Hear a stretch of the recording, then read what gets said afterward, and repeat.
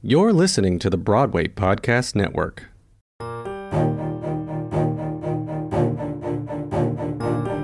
From Vineyard Theater in New York City, this is Theater Uncorked,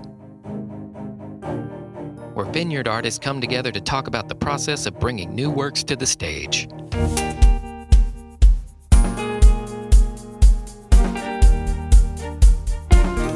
I'm your host, Eric Pargac.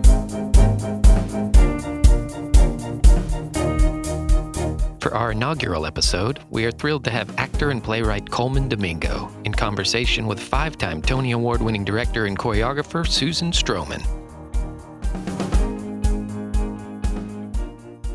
You may recognize Colman Domingo from his work as Strand on AMC's Fear the Walking Dead. He also stars in several films, including Selma and the current Sundance Film Festival sensation, The Birth of a Nation. Colman's first Vineyard collaboration was A Boy and His Soul, a one-man show which he wrote and starred in. He also starred in our production of Kander and Ebb's The Scottsboro Boys, receiving a Best Performance Tony nomination when it transferred to Broadway, and an Olivier nomination on the West End.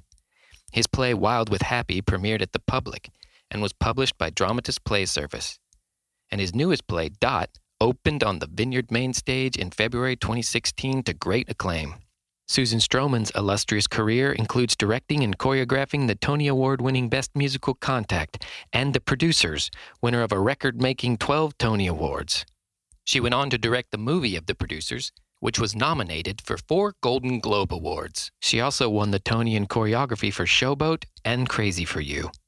Susan started her choreography career in New York at the Vineyard with Flora the Red Menace. She later returned here to direct The Scottsboro Boys and is back again to direct Dot. We had the two artists in to chat while Dot was in previews. And now for Susan Stroman and Colman Domingo in Theater Uncorked at the Vineyard. You know what? I think maybe we should let people know how we met. Yes, okay. You can start that, Colman. I can start first. Okay. Well, first of all, it started with the Vineyard Theater, and Doug Abel sent me a script called The Scottsboro Boys. And he said, we're doing the workshop of this, and Susan Stroman's directing, written by Kander and Ebb, et cetera, et cetera.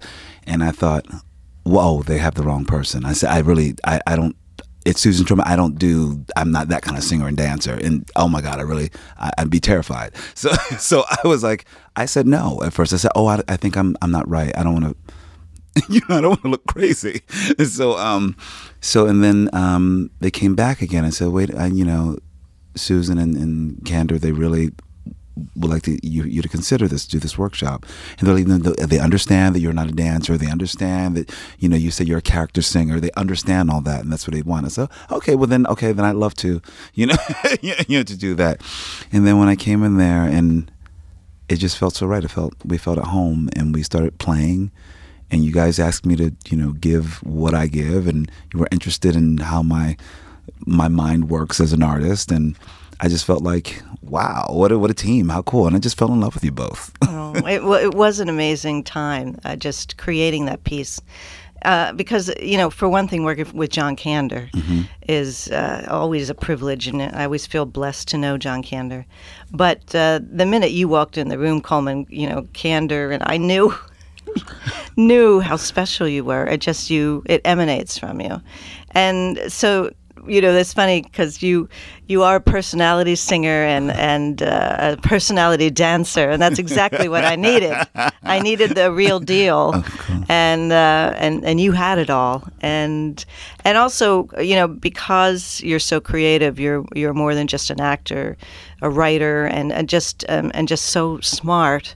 Your contribution in rehearsals, all of it was just not only comforting but fulfilling. To have an actor like you, and many of the actors that we hired for that show had a wonderful sensibility and a creative spirit that helped us mold the piece. Yeah. In the end, it became your piece. And, it's a time I'll never forget, a very, very special time. But also, Colman, I don't think I've ever told you this, it's very rare when a director gets a leader of a company and you think you do. You think you probably. I'm sure people think, oh, there's probably one person that's the leader of the company. No, that doesn't happen. That really doesn't happen.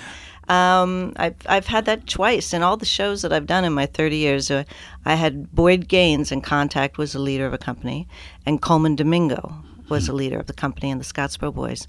And it's a very special role to play because the actors look up to this particular person and follow his lead in professionalism and his guide. And I don't mean that he's a leader as a dictator or anything, but a kind of comforting guide of how to deal with situations.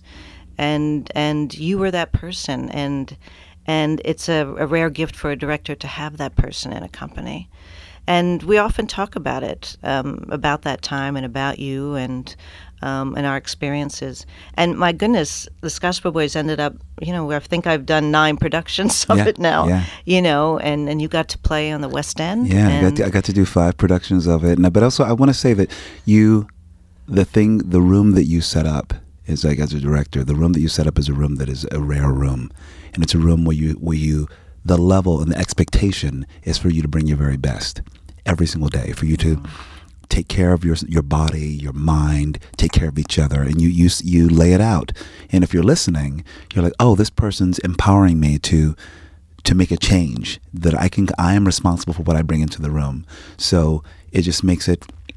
I know that working with Forrest McClendon, my co-leader in a way, he's the quiet one, the shyer one. But I think that we would always prepare to be ready 3 scenes ahead, because also you were like, okay, what do you guys got? What do you got? And who asks that these days? Usually you walk into a room and people they say, I have this so set up, and you try to make your way into it, but you laid the foundation, and the way you're prepared and the way you've thought about everything, but then you say, okay, now what are you thinking?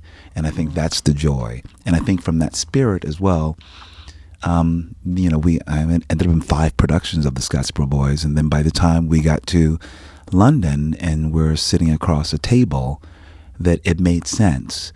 It just made sense that I saw you as the director of Dot at the Vineyard Theater, where we began this journey. Yes, we went out to a wonderful lunch during rehearsals for the Scottsboro Boys, and you started to talk about Dot, and I couldn't say yes fast enough of wanting to be a part of it and read it, and now my experience here has been so lovely, and I feel, I don't know, more enriched and just fuller with love, just of having this experience of Dot at the Vineyard. For one thing, we love the Vineyard. We love it. I mean, it has to be applauded for being a theater that does new work, supports new artists, supports new pieces and new actors, and that can't be said for our fellow nonprofits in the city. So they really do need to be applauded for taking chances, like they took a chance on the Scottsboro Boys. Yeah. But so even knowing I was coming down to the Vineyard, I was excited about even being back here. But then on top of it, to be directing a play that was written by you after all of what we had gone through and been through together, and I feel like we have this closeness that's sort of unspoken.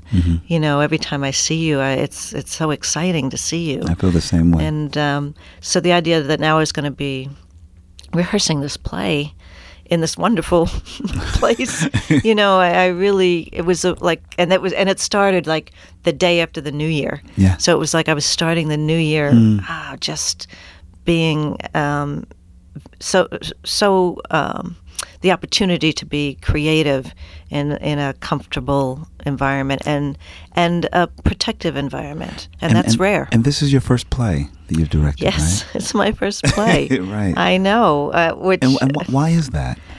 I don't know. But it's interesting because I've had playwrights call me to want to meet with me and I get excited that they want me to do their play, but what they want me to do is take their play and make it into a musical. So it's not that I haven't been thought of by playwrights, but they want me to now make what they've written into a musical. I think that'll change now, Miss Stroman. Yeah. I think that'll change. I from my experience, I think it'll change because I think that what I have loved and what I knew instinctively about you as a director, and how detailed you are, how specific you are, how passionate you are. I just thought the play is what it is, and it's about a family, and it's about a family in crisis, but they're in crisis to fight, to hold on, to love each other. And I know that from my experience with the Scottsboro Boys and other things you've done, where your heart is, and I thought, and also how you can make magic out of it as well. And the language has a musicality to it. Yes. And it has it's a gorgeous dance. It's a dance. It's a comedy of manners. And I thought, rhythm and texture and all of that. I thought, oh my gosh, this is the director I need for this piece. For it to sing in a different way. Not to say the other director, she's a wonderful director as well. It's a different sensibility. Meredith McDonough's production was stunning and gorgeous, and what we created there I value so much. And I think it's just a different production. And it's not that it's apples and oranges. And I wanted to experience this. Yes. With these eyes that these magical eyes that you. This podcast is sponsored by Ramp. Are you the decision maker in your company? Consider this. For the first time in decades, there's a better option for a corporate card and spend management platform. Meet Ramp, the only corporate card and spend management system designed to help you spend less money so you can make more. Most corporate credit cards offer points as incentives, but those points amount to less than their worth in real cash value. Ramp's business cards offer you cash back, real money in your pocket. Plus, you control who spends what with each vendor. And Ramp software collects and verifies receipts automatically, which means you'll stop wasteful spending and close your books in hours instead of days. Businesses that use Ramp add up to 5% to their bottom line the first year. If you're a decision maker, adding Ramp could be one of the best decisions you've ever made. And now get $250 when you join Ramp for free. Just go to ramp.com/easy. Ramp.com/easy. RAMP.com/easy. Cards issued by Sutton Bank and Celtic Bank, members of FDIC. Terms and conditions apply. What's interesting too is that we both grew up in the same area. I mean, that's so. You're from Philadelphia, and I'm from Wilmington, Delaware. So I'm 20 minutes away. Yes. And so going to Philly was, very much a part of my life, and so. The characters and the sensibilities we are very much alike. And when I read the play, I knew these people. Yes, that's the first thing you say. You're like, oh, this Yes. my sister's in here. Yeah, my sister's in here. So it's very much a part of us together. That we would have a Charles Chips can on stage or tasty cake boxes. Yes. And get the same amount of excitement about it. Just be like, oh, it's very a little Liberty Bell on the piano. Those things are just being from Philadelphia, being from that area. People are quite proud to be from that area, and it'll never leave us. So that was another thing. Here you are writing this play about an area of the country I know so well and grew up in, and very much part of me. Mm-hmm. So it did seem like a perfect fit. And you know how these people speak and how they relate, the behavior. Yes. Which I think is very specific to the area too. It's like it's like a lot of working class people and people who are really colorful. And I began writing this play watching 4 very close friends of mine deal with a parent with suffering with dementia. And just watching their process, or Alzheimer's, and watching their struggle, watching their strength, watching their humor, watching the way they wrestle with their families. And I thought I wanted to write a play about it. I didn't know exactly how, but I knew it would start in that opening scene, because it was actually my experience going back home and sitting with a friend and having this conversation where, Miss Phyllis, she looked absolutely, she seemed the same in every single way. And she would always say, good old, she always called me, they call me Jay for my nickname. And they go, good old Jay, as if I'm in a Leave It to Beaver episode. She always says, good old Jay, how you doing? And we start talking and laughing. And then she was, fussing with the daughter. And her daughter was just, Mom, look, you said that and whatever. And I didn't understand what was happening. And then she repeated again to me the same thing that we spoke about 15 minutes ago. And it was my first time experiencing someone who had dementia, and I didn't understand what was going on because, everything, she seemed fine. She seemed just like the woman I grew up with. And so I wanted to start writing a play about that. So I think I started writing that first scene. And then as I was researching, I found this exercise, that 12-minute virtual dementia exercise. And I knew that I had to use that in the piece. And I really thought, okay, this is a part of the climax. But once again, I write in the sense of I don't know how I'm going to get there, but get started. And so I start with the opening scene, and then people come in and tell me that they need to be in the play. I just listen.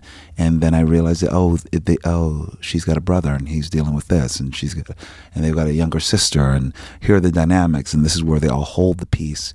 And with the struggling, and then I start to open up to the neighborhood and what the neighborhood is like. And within a neighborhood, then I invited another character into the play. And so then the play just takes on a life of its own. And the caregiver, and certain things are based in some truths that I know about people and human behavior, but then they become an amalgamation of many people. And so then it became this thing that I started writing, and then it started moving very quickly. And that's what I really believe is the moment you hopefully, if we're guided by spirit or something, that we're saying this needs to be written, people need to hear this story. And with that spirit, I wrote the first 30 pages, and then in New York Theater Workshop, invited me to come to Dartmouth to do some work on it. I had a cast who I always cast Sharon Washington. She's been one of my muse ever since we met on the SCOTTSBORO Boys, and she had one line, and now I give her many lines. I know. So we went up to Dartmouth, and I finished the first draft in a week. Wow. And then from there, I just put it out into the universe, and after that first draft, I sent it to Les Waters and Meredith McDonough, and they responded within 24 hours with an offer at the Humana Festival. Oh, gosh. And I thought, wow, but I knew that we were onto something. And once again, I always love when I'm very much a fan of theaters willing to, and theater producers listen to this. I'm very much a fan of producing theater, not workshopping it to death. Yeah. But sometimes it just needs to live and have its production and all its flaws, and give it that time. Let us see these big ideas and wrestle with it in rehearsal and put it up. Yes. You know what I mean? I feel like we need that spirit of okay, let's do this. Let's not read it to death. Yes. Let's do it. And so we did it, and it was wonderful. And, the Vineyard immediately came on board, even before we went to Humana, saying that they wanted to do it. So it had that spirit that it must be done. And so within 2 years, here we are at the Vineyard Theater. I know. Amazing. And now here we are with this incredible team. And I know. It's wonderful. I think, too, the subject matter, Colman, is very... right now, for some reason, it seems to be very prevalent of people talking about Alzheimer's, people who now have early onset Alzheimer's, which I had never heard of before. And so now I think everyone in the audience either knows someone or knows about someone. It's in the zeitgeist. It is. It's very present. And the way you've dealt with it, just to make it be about memory also, and about what it's like for someone to lose their memories, and to have chosen a character like Dottie, who is a fierce woman and, the head of this family, and she's losing memories, and how she's desperately trying to hold on to them. It's just an amazing character, and I think for the audience, the play has a great accessibility. Mm-hmm. They either imagine themselves as one of those characters, or they imagine someone that they know. They could either be a character or know someone very much like them. So I feel we've only had a couple previews, but the audience really sits forward. They are enwrapped with the story, and how the different siblings deal with the mother. You know, the one who's taken the burden of it, the other two aren't believing it's so bad, and how the siblings come together in this situation. I just feel like the play will ultimately open up a conversation, and in fact, that's what you want for every play. You want people to leave talking about it and open up a conversation. And I feel like this is even going to make an awareness for people with Alzheimer's, and it somehow, I feel, is going to go out into the universe there and make people more aware. Yeah. And to say too that you've done it with such humor. I probably don't feel anybody else would have quite accomplished that. Thank you. You've done it with such incredible humor, and so it has the humor and the heartache, and that is rare in a play, to get humor and heartache, and I think that's the play's success, really. Thank you. Thank you so much. I think, as I said, that I've been watching people deal with it and the way that they get through.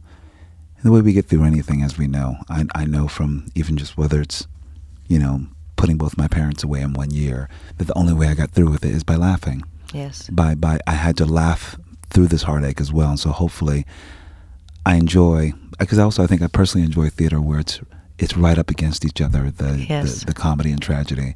Because I think that's how we make it through all this stuff. Because otherwise we fall apart. Absolutely. So I was very happy you brought a lovely guest the other night, and I was a little starstruck. And I'm still starstruck. I'm still floating. I feel like, the play can close now. I'm fine. No, I'm totally kidding. I don't want us to close. We're not just yet. We're still in previews. But when you bring someone like Mel Brooks into the theater, I think I need a proper warning next time. I know. I just brought it. I said, "Oh, Colman, this is my friend Mel," and you were like, "What?"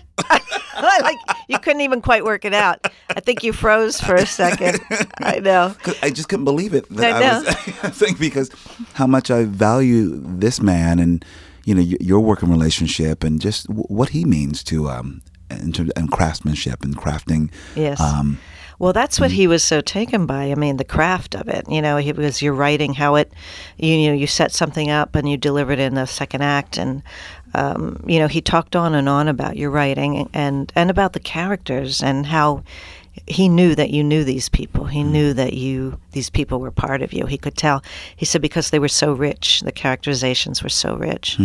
And, he came backstage and he made a fuss over each actor. Yeah, did he? Actor. Yeah. Oh, yes, and he quoted lines from the play to them. There's no one smarter. Oh, my gosh, he's a smart man. I know, no more spontaneous in his brain, but he did, was able to quote lines from the show to all the actors and make a fuss over them. It was a lovely time. Beautiful, beautiful. So I feel like we need to go to rehearsals now after this lovely conversation. I think you're right. I have a few notes. I know you do. And we're going to work with our lovely cast. Yes. But thank you, Colman, for writing this beautiful, beautiful piece. It's been the most wonderful experience and opportunity. I will be forever grateful. Thank you so much, Miss Susan Stroman. I hope all those that are listening out there will really come and join us at the Vineyard Theater for our limited engagement. Come and get some of this love. And that is it for this episode of Theater Uncorked at the Vineyard. My deepest appreciation to Colman Domingo and Susan Stroman for a truly amazing conversation, and for being our first guests on the podcast. Theater Uncorked at the Vineyard is produced and edited by me, Eric Pargac, Vineyard Theater's Director of Communications and New Media, with help from Melissa Pelkey, our Marketing Director, and Allie Skye Bennett, the Vineyard's Associate Producer. Our theme song is by the amazing Peter Lerman. It was an absolute pleasure to work with an artist as talented as Peter on the music. Huge thanks to Jennifer Garvey-Blackwell, the Vineyard's Executive Producer, for helping us to launch our new media efforts here at the Vineyard, and to Artistic Directors Douglas Abel and Sarah Stern, along with the entire Vineyard staff. And finally, thanks to you for listening to Theater Uncorked at the Vineyard. Hey, it's Leslie Odom Jr. here on the Broadway Podcast Network to tell you about the Rise Theater Directory, a program of Maestro Music. Rise is a national online resource designed to connect and empower backstage and administrative and creative theater professionals from underrepresented backgrounds. If you work or aspire to work in the theater community, this can help you find your next project. And if you hire theater professionals, search the Rise Theater Directory to find your next team. Create your profile now and get more information by visiting risetheater.org. That's theater with an RERISETHEATRE.org, because only together we rise. America, we are endowed by our Creator with certain unalienable rights: life, liberty, and the pursuit of happiness. At Grand Canyon University, we believe in equal opportunity, and the American dream starts with purpose. By honoring your career calling, you impact your family, your friends, and your community. The pursuit to serve others is yours. Find your purpose at Grand Canyon University. Private, Christian, affordable. Visit gcu.edu.